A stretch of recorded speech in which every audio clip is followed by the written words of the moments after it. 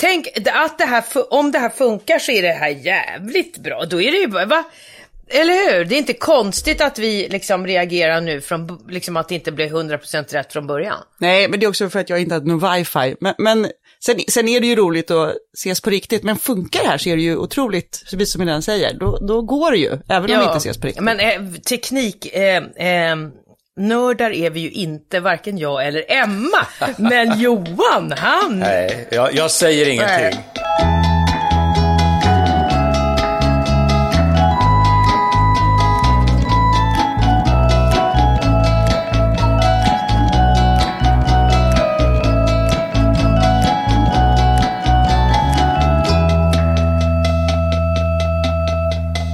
Men alltså, Johan klarade ju också när vi gjorde förra poddvändan, när Johan hade corona och var hemma och var sjuk och inte fick komma. Då klarade ju du av att vara på distans. Utan så här mycket krångel har jag för mig. Fast en gång var det krångel faktiskt för Johan också. Var det krångel för mig? Nej. Ja, det var någonting med apparater som kom till dig tror jag. Som kanske du skulle bli vän med först innan du skulle använda dem eller vad det var. Men det var väl jämfört med detta. Apparater som kom ja, men de till mig. skickar väl över grejer till din taxi eller någonting. Men allt jämfört med detta har ju varit det krångligaste hittills. Ja, så här, hej och välkomna till podden Hej.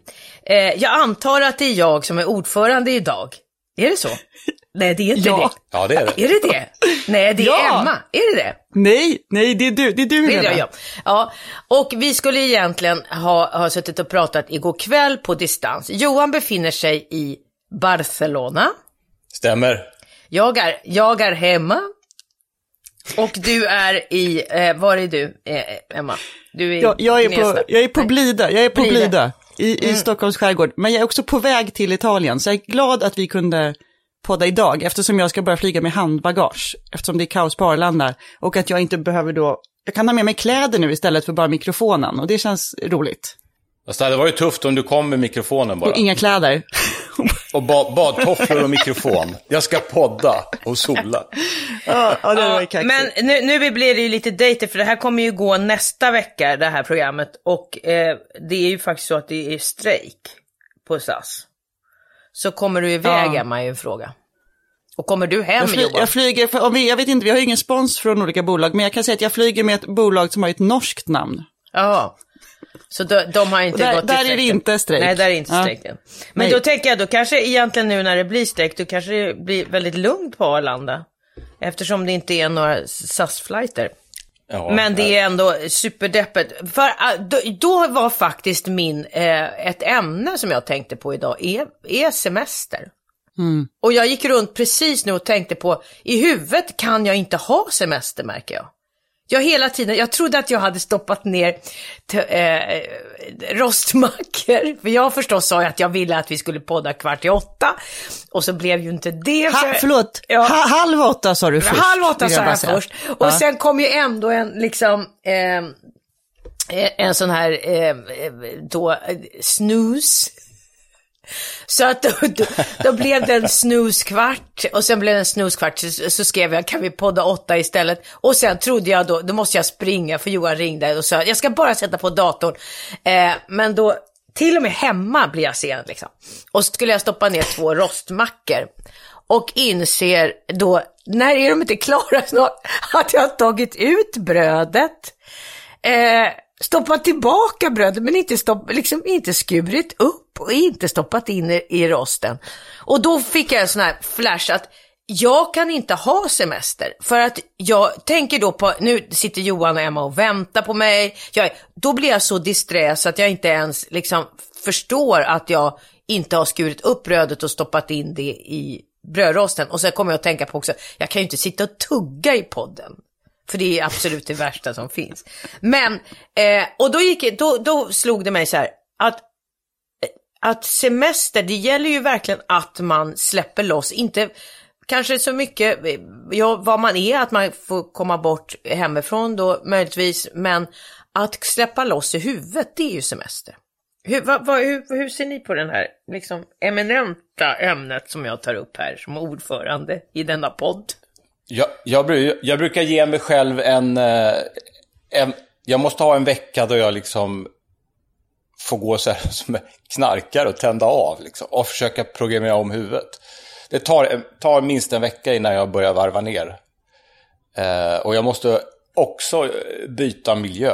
För att jag jobbar ju hemifrån ganska mycket. Eller när vi inte filmar och så sitter man ju och skriver och sånt. Och då sitter jag alltid hemma.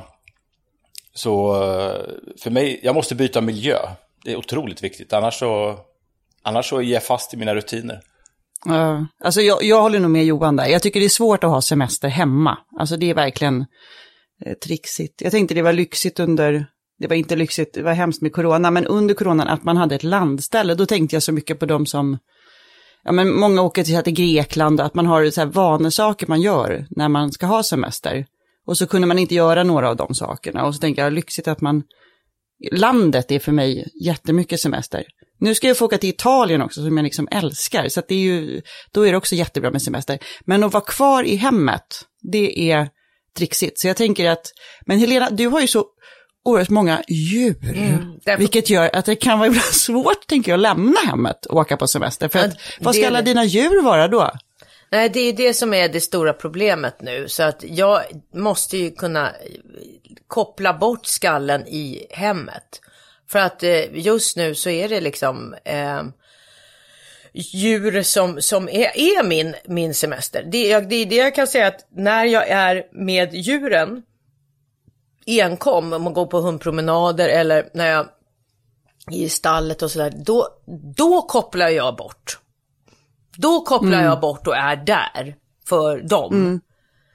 Men så här, när jag ska liksom laga en rostmacka, så är det faktiskt så att jag tänker på det jag ska göra. För idag ska jag ju då jobba efter vi har poddat här. Och sen får jag ihop, sen ska jag och Colin gå på bio som vi inte har gjort på liksom 20 år, här på att säga. Nej, vi ska gå på bio. Men ska ni se Top Gun eller vad ska ni se? Vi ska se Elvis. Jaha, all right. Ja, men det får du berätta om nästa vecka. Ja, det blir spännande. Den ska jag analysera nästa gång. Nej, men då håller jag ju på att tänka på hur ska logistiken se ut? Ska jag hinna hem? Ska jag köpa de här hundköttbullarna? Hinner jag göra det innan jag åker? Efter det där mötet så åker jag faktiskt till Zoo och köper hundköttbullar. Men sen då, vad kan klockan vara då? Alltså den här totala planeringen som gör att jag till och med tar ut brödet, stoppar tillbaka brödet i påsen och sen står och väntar vid brödrosten och undrar, när kommer de upp? Men är det så att du behöver, jag tänker när du sa du är i stallet och kopplar av, då är jag med dem. Är det så att du behöver liksom aktivitet, att du behöver liksom praktiskt arbete för att vila huvudet? Jag tror det. Om jag gör yoga till exempel, så står jag och tittar liksom, då jag tänker på annat. Vi ser deras fötter, och man står ju upp och ner ofta så här. Då står jag och tittar på de andras fötter till exempel och kollar och analyserar denna nagellack, eller jag har en missbildad tå som ligger över den andra, som jag förut har skämts för väldigt mycket. Men när jag stod senast och gjorde yoga, så såg jag när jag tittar upp och ner att det var någon som hade exakt likadan tå, så det måste jag ju då påpeka i yogasalen. Så att där blir jag ännu mer stressad. Men jag kan hålla med om att den här, min invändningsvecka, då måste jag ha aktiviteter. Jag har skurat en hel dag på en terrass. Jag har lagat en cykel med punktering. Jag har gjort såna här praktiska saker som jag aldrig gör annars. För att liksom få bort, nu är det podden här som drar mig tillbaka till mitt vanliga jobb lite grann, men det hjälper till tycker jag med att ha någonting praktiskt. Men alltså jag tror att ni är nog då på något sätt, alltså jag tror att jag är i grunden lat, har jag tänkt. Alltså för jag behöver inga veckor att akklimatisera mig till någon semester, eller alltså om jag bara kanske inte är i hemmet då, i det hemmet där jag brukar vara mest och jobba, då kan jag bara ha semester direkt. Alltså. Vad gör du då på din semester? Nej, men alltså, lullar du runt bara? Alltså jag kan absolut, jag tycker det är kul att åka båt och göra sådana saker, men jag kan också bara så här, ligga och läsa min bok och dricka kaffe och tycka att det är kanon. Och gå ner och ta morgondopp och sen äta frukost och... Vad tänker alltså du på bara då? Såsa runt. Jag tänker på att det är skönt att vara ledig och att jag borde vara ledig mer och att jag flera gånger har föreslagit till Mats som han kan tjäna jättemycket pengar så att jag kan vara mycket ledig jättemycket hela tiden. Och jag tänker att det passar mig jättebra att bara vara ledig hela tiden. Vad säger han då? Emma, kan inte du tjäna pengar så att jag kan vara ledig? Ja, precis. Han säger precis samma sak så att det är vi kommer ingen vart när det gäller den förhandlingen. Sen så har jag ju kompisar som säger att du skulle bli galen om du var ledig hela tiden. Men jag upplever så att det är så skönt att vara så där ledig. Jag tycker det är skönt när den där känslan kommer, när man liksom har... Jag tänker ju inte så mycket. Jag tänker att det är så här bra, vad fint det är, tänker jag. Vad skönt det är i vattnet, ska vi åka en båttur, vad trevligt. Man får ett litet glas vin kanske på eftermiddagen. Alltså att det är väldigt så här manjan allting. Sen så är det ju så att när man väl har gått i det där i några dagar, eller ibland några veckor, då börjar man ju komma på saker. Och då tycker jag att jag tänker sådär jättemycket bättre än vad jag tänker när jag går runt hemma i mina vanliga banor. Alltså det är då jag börjar komma på vad jag längtar efter, vad jag vill göra, vad jag skulle vilja se, vad jag skulle vilja jobba med, vilka människor jag saknar och vad jag skulle vilja, alltså sådär, att jag börjar se så här affischer framför mig, alltså saker tycker om, jag skulle vilja göra vissa saker. Och då, det är först liksom när jag har gått ner i någon form av sån där, jag blir lite som en grönsak tänker jag. Alltså när jag blivit lite så, då kommer jag på de här bra grejerna som jag vill göra. Så att ner till ingenting för att sen komma tillbaka till hetsen. Nej, men till någon form av så här bra idéer och att man har liksom rensat ur systemet på något konstigt sätt. Och att jag också sen förhoppningsvis då, ibland får man ju vara ledig så länge så att man också längtar tillbaka till jobbet och människor och så. Jag tycker att när man börjar komma in i att jag börjar varva ner, då tycker jag dagarna att jag inte hinner göra så mycket. Nej. Det där hinner man inte med idag. Att det blir som att tiden försvinner lite och då är det ett tecken på att jag har varvat ner lite. Ja. Att om jag är här nere i Spanien så kanske men vi badar och sen, det tar ju hela dagen. Ja. Ska du ta en hel dag till att bara bada, skulle jag tänka. Ja, men då kan jag bada kanske 1 timme, 1,5 timme. Sen är det promenad dit och sen är det promenad hem och sen är det lunch och sen så kanske man gör något mer. Sen vill man sova lite och sen är det 5:00. Då är jag ledig. Jag har en kompis som har åkt Göta kanal med sin motorbåt. Och var precis i början på sig. Nu är det semester, nu ska vi åka Göta kanal. Som är så här, liksom, jag vet inte hur många sådana här slussar det är. Och så i alla fall så var det en jäkla kö vid en sluss där. Och det var några som tog det jättelugnt och repen och de fastnade i sina rep och allt var så här. Så han stod och hoppade bakom det här paret då, som inte var så duktiga på det här med att slussa. Så han går fram och så säger han så här: Kan ni skynda er på? Jag har faktiskt bråttom för jag har semester. Det var sådär. Det är lite den liksom, det är en mening som har klingat i mitt huvud, som är det här: jag har bråttom för jag har semester, för att man måste ändå hinna mycket på semestern.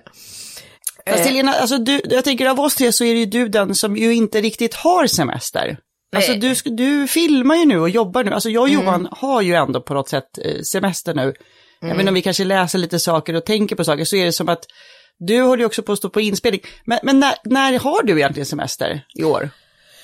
Nej, jag tror inte jag har någon semester i år. Det har jag insett. för att dels så jobbar jag och sen har jag lite deadline med skrivandet. Men jag lever ju, eftersom jag har de här djuren, så lever jag ju i att jag har liksom små semester. Ungefär som man tar sån här powernaps. Så jag har sån här powernap-semester. Och jag kan ju säga det att efter pandemin här så har man förut så har vi ju åkt iväg. Men då har jag också, när jag är på semester, det är väl, om någon psykolog skulle sitta och lyssna på det här, så har jag väl någon form av liksom ADHD eller någonting nu som gör att jag inte kan, att jag måste hålla mig aktiv hela tiden. Men det här att bara ligga på en solstol och sådär, då kommer jag på att men nu ska jag samla skal och sen ska jag samla såna här snäckskal tills det liksom, jag har hittat 10 vita, 10, alltså så jag gör aktivitet för mig själv vad jag än, så att Och än så länge så kan jag säga att de här små powernapsen då som man säger, som är då när jag koncentrerar mig på min häst eller när jag är ute och går med mina hundar, när jag är, alltså det har hittills gjort att jag inte känner att det är gå in i väggen-varning liksom. För att det låter ju lite som, Helena, om inte du tar det lugnt och kan ta semester så kommer du smacka, men in i väggen alltså. Men den personen jag... Ja, men det känner du väl, man känner ju om det blir negativ energi eller inte. Ja, och sen, så länge det är liksom gott för en så bränner man inte ut sig. Det är när man börjar liksom hamna bakom sig själv som det kan bli fara, tror jag.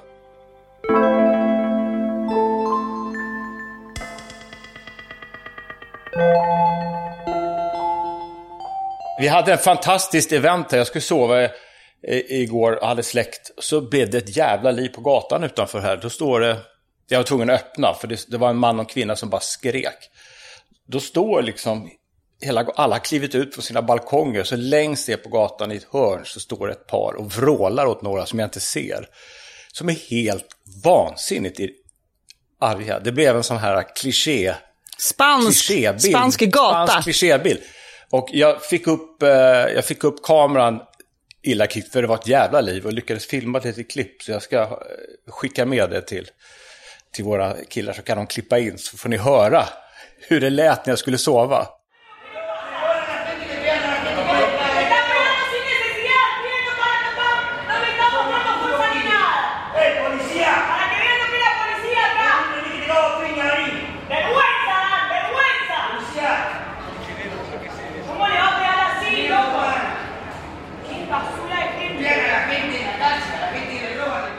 Men lät det liksom farligt då, eller? Nej, alltså... men han var skitarg och hans fru var lika arg hon. Men de var inte arga på varandra? Nej, de skrek ner på gatan. Stod de också på en balkong alltså? Ja, de stod på sin balkong. Alla stod på balkonger. Och så var det några som var ner på gatan, men jag såg dem inte för det svänger. Okej. Men det var så jag började skratta, för det lät som en filmscen. Var det det var kanske Almodovar. Almodovar filmar ny film. Och han hade dessutom så här tajta kalsonger på sig bara. Så här, blåa tajta. Nej, men det låter som det var något gräl. Han var helt... Om de har kommit till sig utspringande från sin lägenhet eller så. För man går väl inte omkring med tajta kalsonger. Ja, men antagligen var det väl det kan ju ha varit någon som har väsnats ner på gatan. Det hände en massa konstigheter. Eller att någon kastar upp något på deras fönster eller något. Ja, eller just det. De kan ha kastat upp grejer på deras terrass. Och då springer de ner i kalsonger och skriker. Det är liksom... Nej, han sprang ut på sin terrass mot gatan och vrålade och hängde ut och skrek och hytte. Och hans fru hängde på. Men vad är det? De hade äktenskapsstycke, tror jag. De var likadana. Vad är det med de här små kalsongerna, de här små badbyxorna? Vi behöver inte prata kanske, jag vet att vi har pratat om det tidigare. Men det är ju någonting runt Medelhavet med de här små, manliga små underkläderna. Alltså. Ja, men det är ju så varmt här så de har väl öppet och liksom går runt i kallingarna inne, för det går inte att ha kläder. Har du också sådana där små kalsonger när du är i Spanien? Så att du har spanska kalsonger eller svenska kalsonger beroende på vilket land du är i? Jag har unilaterala, alltså kalsonger som funkar i flera länder. Men absolut går jag gärna runt i kalsonger. Ja, fast sen vad du pratar om sådana där små, sådana tajta små, sådana speedos. Nej, han hade inte, det var inte speedos-varianten, utan det var liksom med ben, men de var så små, tajta. Han ville visa hela sitt... Ja, jag tror det. Han ville visa sin utrustning. Ja, precis. Hans fru skulle veta vad hon... Han hade vapnet redo. Herregud alltså. Ja, mamma mia.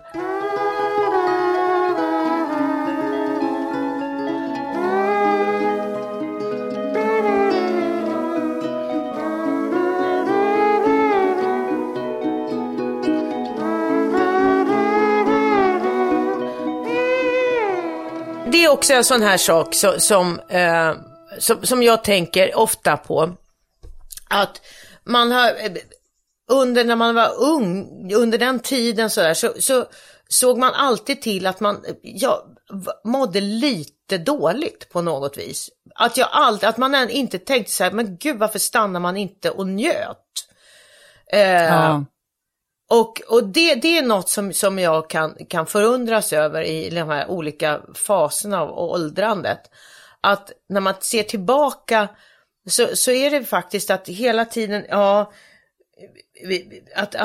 det var något, så var det för mig i alla fall. Det finns säkert en massa andra som kan njuta av sin, när det händer någonting bra. Men hela tiden när det händer någonting jobbmässigt bra, eller så var det den här någonting som drog mig tillbaka. Men det kommer inte vara så länge, eller det här är ju inte så bra. Jag tror att, eller... hänger inte det ihop med att jag kan känna igen det att när jag var yngre då och man väl fick en karriär, så la jag väldigt mycket energi på att den skulle liksom bli beständig, och att då kunde man inte riktigt slå sig till ro och tänka på nu ska jag passa på att njuta, utan det kändes ju lite som att om jag inte ska vara en dagslända så måste jag liksom stå beredd hela tiden och liksom jobba hårt under en väldigt lång period.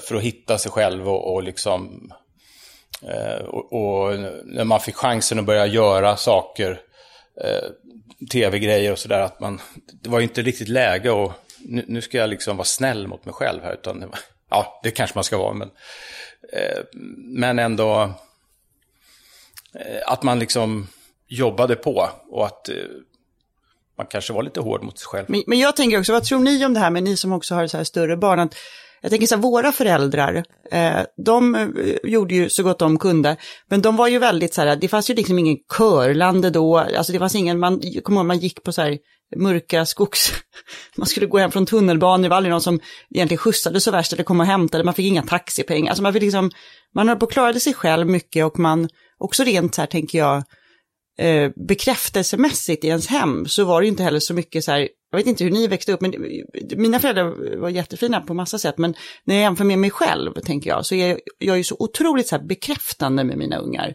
och jag berömmer dem, och jag tycker de är så fina, och jag tycker de är så duktiga, och jag säger det till dem liksom hela tiden. Jag kanske säger det för mycket, jag vet inte, men Elsa, min dotter, hon sa ju också någon gång så här, att hon hade någon period för några år sedan och hon sa liksom jag älskar dig, så sa hon det liksom 3-4 gånger till henne, och så sa jag att ett tag tänkte jag så, gud, har det här blivit som något man säger tics för henne, för att jag säger för mycket, eller hur?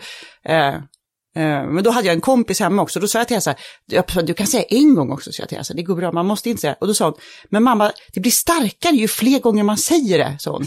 Och så tänkte jag så här, vad fint, och vad vi är så här, men så vet jag samtidigt inte, så tänker jag att det där borde ju då, tänker jag, ge våra ungar och den generationen att de skulle känna sig liksom finare och bättre och duktigare. Och samtidigt tänker jag så här, vad man gör som förälder kanske inte spelar så jävla stor roll egentligen.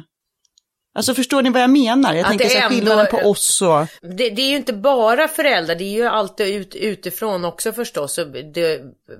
Förstås hur man lever rent socialt också förstås. Men att den här liksom hur man mår och hur man ser sig själv har ju väldigt mycket att göra med också hur omgivningen är, och hur, så att även om föräldrarna boostar en, så kanske man känner men inte kompisarna, eller nej, jag fick inte tillräckligt med likes på något man la ut på något sociala medier eller sånt där. Men om vi bara tänker på oss själva lite, som vi kan göra. Var era föräldrar likadana mot er, så som ni har varit mot era absolut barn? Inte. Nej, men jag känner ju absolut igen det där. Att det var ju inte alls. Jag har ju curlat så otroligt mycket. Och till den liksom så pass mycket att mina barn reagerar ju väldigt starkt att det är för mycket. Medans jag själv, det är nästan så här att man ska kompensera det man själv hade, hur man själv hade det som barn. Men det var ju inte det att man inte var älskad, för det har jag varit. Men det var också en tid, man är ju också ett barn av sin tid. Och det var liksom på den tiden man satt i baksätet utan bilbälten och tittade ut och liksom gjorde grimaser åt bilarna bakom och föräldrarna rökte båda två. Alltså det var ju på det planet det var. Så att det är klart att det kanske är någon reaktion liksom. Jag vet till exempel att när jag gick hem från stallet jag har många minnen sådär, men där jag gick hem, då har jag sådana här vinterminnen. När jag går hem från stallet så är jag hungrig. Och då stannar jag och köper en bröd och ketchup. För jag hade inte råd med korven. Och det har jag, för mig själv så har jag sagt, mina barn ska alltid ha korv. De ska ha råd med korven. Så då har jag alltid stoppat, liksom sett till att de alltid har, och min mamma när jag säger det till henne så men snälla Helena, hade du inte råd med korv? Vad var det? Det var så här, va? Men det har blivit någon slags symbol för mig. Man måste alltid ha råd, mina barn ska alltid ha råd med korven. Och det har gjort att jag är liksom överöser så mycket så att det slår åt andra hållet. Ja, hur gör du, Johan? Nej, men jag tänker mig, mina föräldrar var ganska olika sig i sin, liksom, mamma hade väldigt mycket integritet. Jag kommer ihåg att man inte fick röra mammas hår i bilen. Vilket jag gjorde ibland. Var det så här liksom stod som en fralla hon nästan? Hade varit, nej, det var inte så stort hår, men hon hade liksom sin frisyr. Det var liksom så här, man fick inte röra hennes hår. Men hon var väldigt kärleksfull ändå på något sätt. Alltså jag kände på andra sätt. Hon var väldigt mån om att jag skulle ha kläder. Så hon kom ju alltid hem med kläder till mig som jag tyckte om. Som du tyckte om också? Ja. Och så hade hon, ja, det var några grejer i början där innan vi fasade rätt. Vad det var som inte gick bra att ha på sig. Någon hemstickad kofta vill jag inte ha. Men hon, jag tror att jag genom det, att hon hela tiden så här, att du ska vara hel och ren. Så kände jag en kärlek från henne. Min pappa däremot, han var väldigt fysisk. Så man kunde alltid få en kram av honom. Han kunde också bli väldigt arg. Men oftast gick det över ganska fort. Och så var han fysisk. Han ville krama. Så det har jag plockat med mig ganska mycket. Så jag liksom försöker krama mina barn. Men jag tror rent generellt att alla nu för tiden liksom boostar sina barn mer. Jag har aldrig hört att de sa, vad fint att du sitter och skruvar på ditt rum här, Johan, hitta på. Utan det var ju, vad stökigt du har det. Alltså, där var det ju en... Där förstod de inte riktigt mig, tror jag. Eller jag förstod inte dem. Men nu för tiden känns det som att generationsgapen är mindre på något sätt än vad det var med mina föräldrar. De är liksom av den gamla sorten. Ja, och samtidigt så tänker jag, unga behöver ju föräldrar. Och det tänker jag att det är ju ni båda. Alltså det finns ju också någonting där med att man ska vara kompis med sina barn. Men det tänker jag att de har egna kompisar. Och att det behövs lite någon. Men jag vet inte. Jag vet inte vad jag vill komma med detta resonemang. Men jag du då? Hur hade på det här? Jo, nej, men det var ju att jag började väl prata om... vi flyter ju mellan ämnena, men det är ju lite... eftersom jag är ordförande här så flyter vi omedvetet in i de ämnen jag hade tänkt prata om. På riktigt? Ja. Nej, men jag tycker det är intressant att se hur man blir mot sina barn kontra vad man själv har upplevt. Och då är frågan så här, kommer mina barn vara till sina barn liksom förstås reagera mot hur de har vuxit upp och göra liksom tvärtom eller... Ja, men det är klart. Och det tror jag, det de inte har tyckt om, det försöker de nog kanske att inte göra. Eller så är det tvärtom, men det är väl mer om man blir så här skadad, liksom, att man, ja men så här, det är väl mer, ja, men folk som är utsatt för liksom stryk och övergrepp så här, som själva blir förövare. Men det är ju liksom en annan nivå. Men jag tror ju att man spontant tänker att så där ska inte jag göra med mina barn. Men om något som man inte tycker om. Eller? Jo, ja, men självklart. Jo. Men jag tycker det är svårt det där med liksom att nu när de är så stora och är så här, ute på nätterna och, alltså jag tänker så här, så det är väl det där blir väl ändå kanske bättre när de flyttar hemifrån, blir inte det? Det där när de är ute på nätterna, för när de väl har flyttat hemifrån sen, då kan man inte göra någonting, tänker jag. Så länge som de bor hemma så är man ju så här, har de kommit hem? Nej, klockan är 4, fortfarande ingen hemma. Alltså, hur är det? Och jag håller på att ska swisha hela tiden, så här, taxipengar och hålla på. Det där är ju dyrt, alltså. Nej, jag har tänkt sådär att jag under en 10-årsperiod så har jag alltså förlorat så mycket sömn, medan min man har då vunnit. Han har ju sovit hela tiden. Men när jag konstant när de var ute så är jag vaken. Jag kan inte sova förrän de har kommit hem. Och så jag var vaken. Så att det tycker jag, det var ju liksom ett rent skärt helvete. Och väldigt mycket krav förstås på ungarna när de vet att det var, ja, nu är mamma orolig och då ska man, alltså jag tror att det blev en det här, och så ringer man och så svarar de och skönt.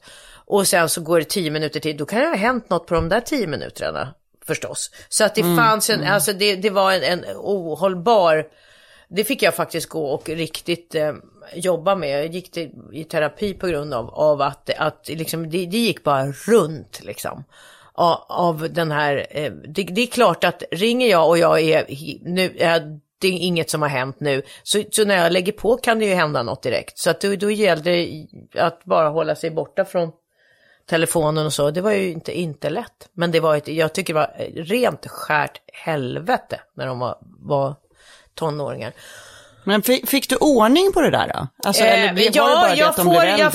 jag får ordning.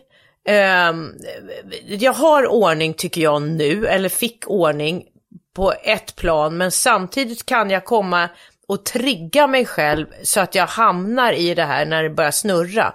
Och jag försöker ju undvika det liksom, men och då kan jag helt plötsligt få störtpanik. Det är som min pappa, han hörde ju inte, alltså på den tiden så fanns det ju inte mobiltelefoner.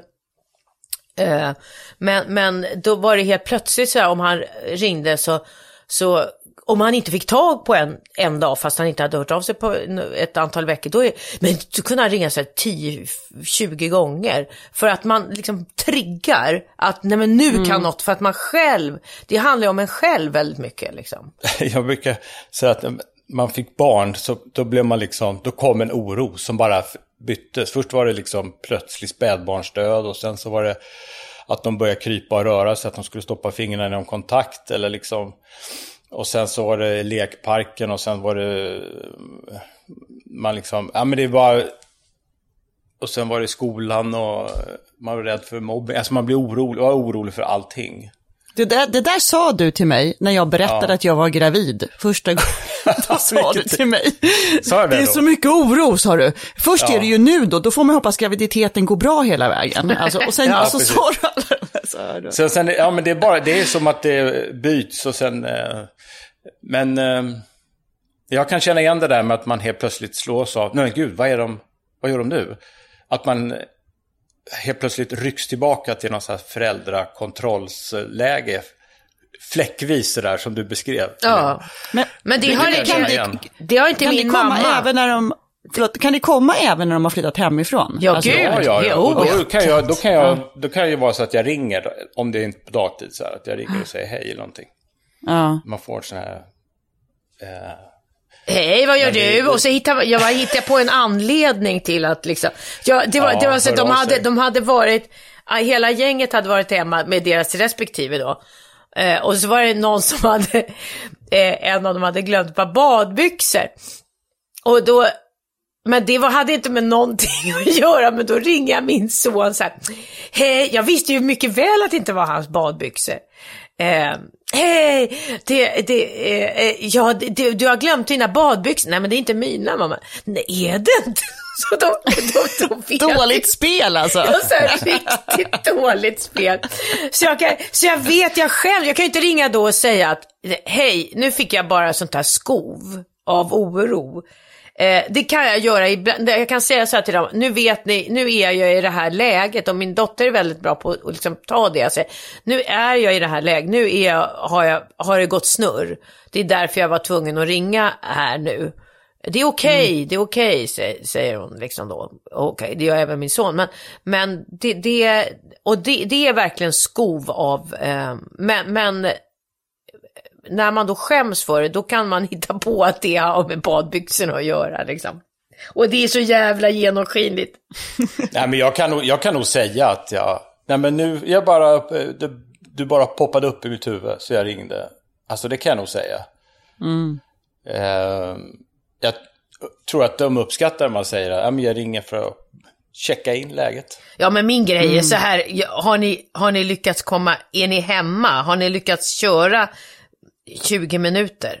Det är min, ja, men jag kan, det är så min nivå. Också vara så att du hör av dig när du kommer hem, och så gör de inte det för att de gör aldrig det. Alltså. Nej, de gör inte det, och då blir man ju helt skräckslagen. Så då var ju den natten förstörd. För man kan ju inte ringa då sen mitt i natten och säga, lever du?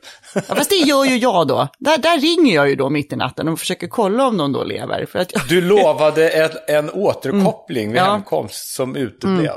Men jag vet också, det är som Helena säger till dem, att de också blir, att de vet om att man har det där. Nu har ju sagt till mig någon gång att det där är han sa så här, det går bra mamma, men det där är ju en sida som liksom, men han gav mig väldigt höga poäng som mamma, men han sa det som drar ner lite, att det är det där liksom.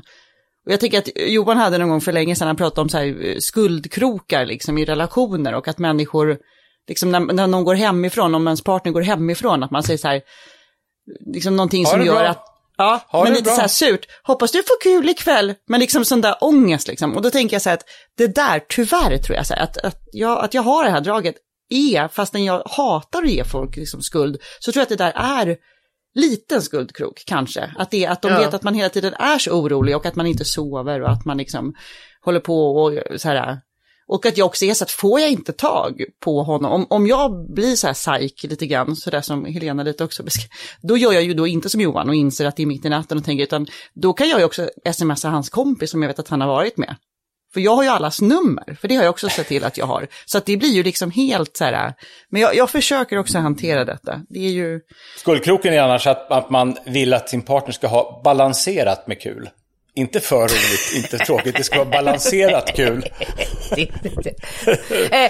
Men jag blir extremt kreativ faktiskt i den här paniken.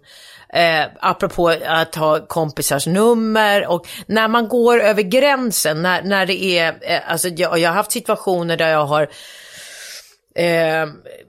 då suttit med och googlat och hittat förälder till den jag tror att hon i det här fallet var det här kan ha gått hem med, men sen visar det sig att de är skilda.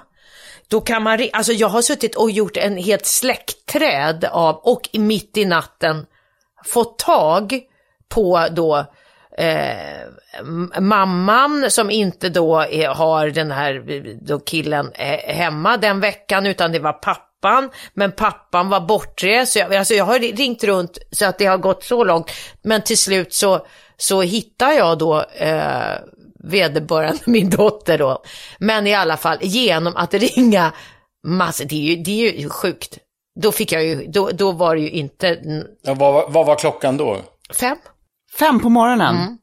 Och då har inte du sovit på hela natten? Nej, då har jag gått i spinn, och då har jag varit liksom, den här liksom detektivarbetet har ju pågått kanske i 2-3 timmar. Och det, alltså vore du inte en sån fantastisk skådespelerska, skulle du kunna vara en makalös detektiv? Ja, alltså. Nej men det kan vara så att till exempel, som min man berättat, att det finns under perioder så här, innan barnen, så kunde det vara så här, att man sitter på någon restaurang och har något möte med någon eller något sånt där. Du Colin, det är ett telefonsamtal till dig, kommer de från köket så där. Så att jag har ju har den läggningen. Men det är klart att den med honom också alltså, ja, men det har ju varit från liksom, jag har ju liksom flyttat över, men det är klart att när barnen kommer så var det ultimata. kan man säga. Men det är inget jag är stolt över. Jag berättar ju inte här för att jag tycker att det här är någon snygg, tjusig sida hos mig, utan jag säger att den här, det är ju jag blottar mig i den här podden och visar mina absolut det är en av de sämsta sidorna, anser jag. Ja. Det där anser jag också att det här är, jag har ju också den där dåliga sidan eftersom den är hemsk för ens barn. Jag önskar att jag var, för jag vet att det finns här föräldrar som är så här, gå ut och ha det så kul, alltså inga skuldkrokar. Föräldrar som själva då också sen tar ett glas vin, kopplar av, alltså går och lägger sig och sover. Jag är ju så här att om de också är ute så här, så kan det vara så här, jag kan inte hålla på att dricka vin. Jag kanske måste köra bil och åka och hämta dem helt plötsligt mitt i natten, eller alltså att man hela tiden är så här beredd på att någonting. Du måste stå, standby hamnar du i. Hela tiden standby. Ja. Alltså så här, utifall att någonting är. Jag stänger aldrig av mitt ljud på mobilen. Alltså jag har liksom så här, om jag skulle råka somna en sekund så måste jag kunna höra om de ringer, om de är i nöd eller om det. Jag önskar alltså att jag var så här. Man liksom, jag säger så fint om kärleken, man ska hålla det så här med öppen hand och så får folk komma och landa i ens hand och flyga iväg och man ska aldrig krampa. Men jag känner så här, de där nätterna, alltså jag är ju så här, knogarna vitnar liksom när man håller på och ska försöka, alltså det är ingen bra sida som Helena säger. Man får försöka jobba med det.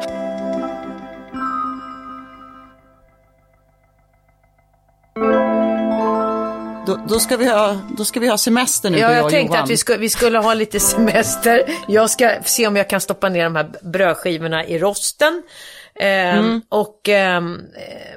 Sen så tackar vi för idag. Ja. Har vi kommit fram till något? Nej, vi måste ha några husmorstips. Vad har du för Johan? Vad har du? Ja. Helena alltså. Ja, men Johan är det enda som har något riktigt bra. Nej, men jag har inga tips idag. Nej, men idag har jag faktiskt inget husmorstips. Jag vet inte. Ja, vi kanske har gjort lite... över det till er. Ja, nej, men saken är den att häromdagen så hörde jag ett tips som jag sa, det måste jag säga. Det är ett supertips. Och sen innan när vi skulle börja så tänkte jag, vad var det var? Så jag hade glömt bort det. Men det var något som var riktigt, riktigt bra. Men jag kanske kommer på det till nästa gång. Du har ett riktigt bra tips som du just nu inte kommer ihåg. Nej, du håller på det. Nej, men det här är en jävligt bra cliff för att lyssna på nästa avsnitt. Ja, får se om jag kommer få höra om den här. Men jag får för mig att det har något med matlagning att göra. Men inte själva matlagning. Får jag gissa? Ja. Kan det ha med hoisin-såsen att göra? Nej, ingen hoisin. Nej, det har ingenting med, inga rekommendationer i liksom vad det gäller recept och så, utan det var mer en praktisk sak som har med mat att göra. Men jag kommer fan inte ihåg vad det var. Men kanske till nästa gång. Vem är ordförande nästa gång? Men får jag fråga om ett husmorstips? Jag frågar nästa gång, eller jag frågar nu, det här tipset som är, för jag får alltid så mycket så att det rinner i ögonen när jag skär lök. Alltså det är helt hopplöst. Alltså jag får, och har provat att ha typ skidglasögon och allt möjligt på. Men någon har sagt till mig, och jag undrar, har ni testat det någon gång? Att man ska smörja in kniven med lite olja, alltså typ olivolja eller rapsolja eller någonting, och sen skära, och då rinner inte ögonen. Vet ni om detta funkar? Nej, det vet jag inte. Nej, det måste vi testa. Har ni problem med att era ögon rinner när ni skär lök? För vissa är helt oberörda. Ja, nu är det inte så att blinka lite. Blinka lite? Aha, okay. Men sen måste jag har inte så mycket problem. Mina tårkanaler är säkert liksom... Det finns inget kvar till löken. Nej, men jag måste säga att det är inget som stör mig. Och jag är inte så att jag skär lök sådär. Det är inte liksom någon stor del av mitt liv. Lök... Fast du har ju berättat att du har gått husmorskurs. Helena Bergström gråter inte när hon hackar lök. Det är ett löp nästan. Det är fine att gråta, men aldrig när hon hackar lök. Men jag gråter aldrig. Och så ska det vara så här, Helena gråter aldrig när hon hackar lök. Tack ska ni ha. Tack leverpastej. Ska man stoppa inspelningen nu då, eller? Nej, nu stoppar vi. Men alltså, kan vi göra det här tillsammans, eller? Nu trycker jag på stopp. Ja, stopp.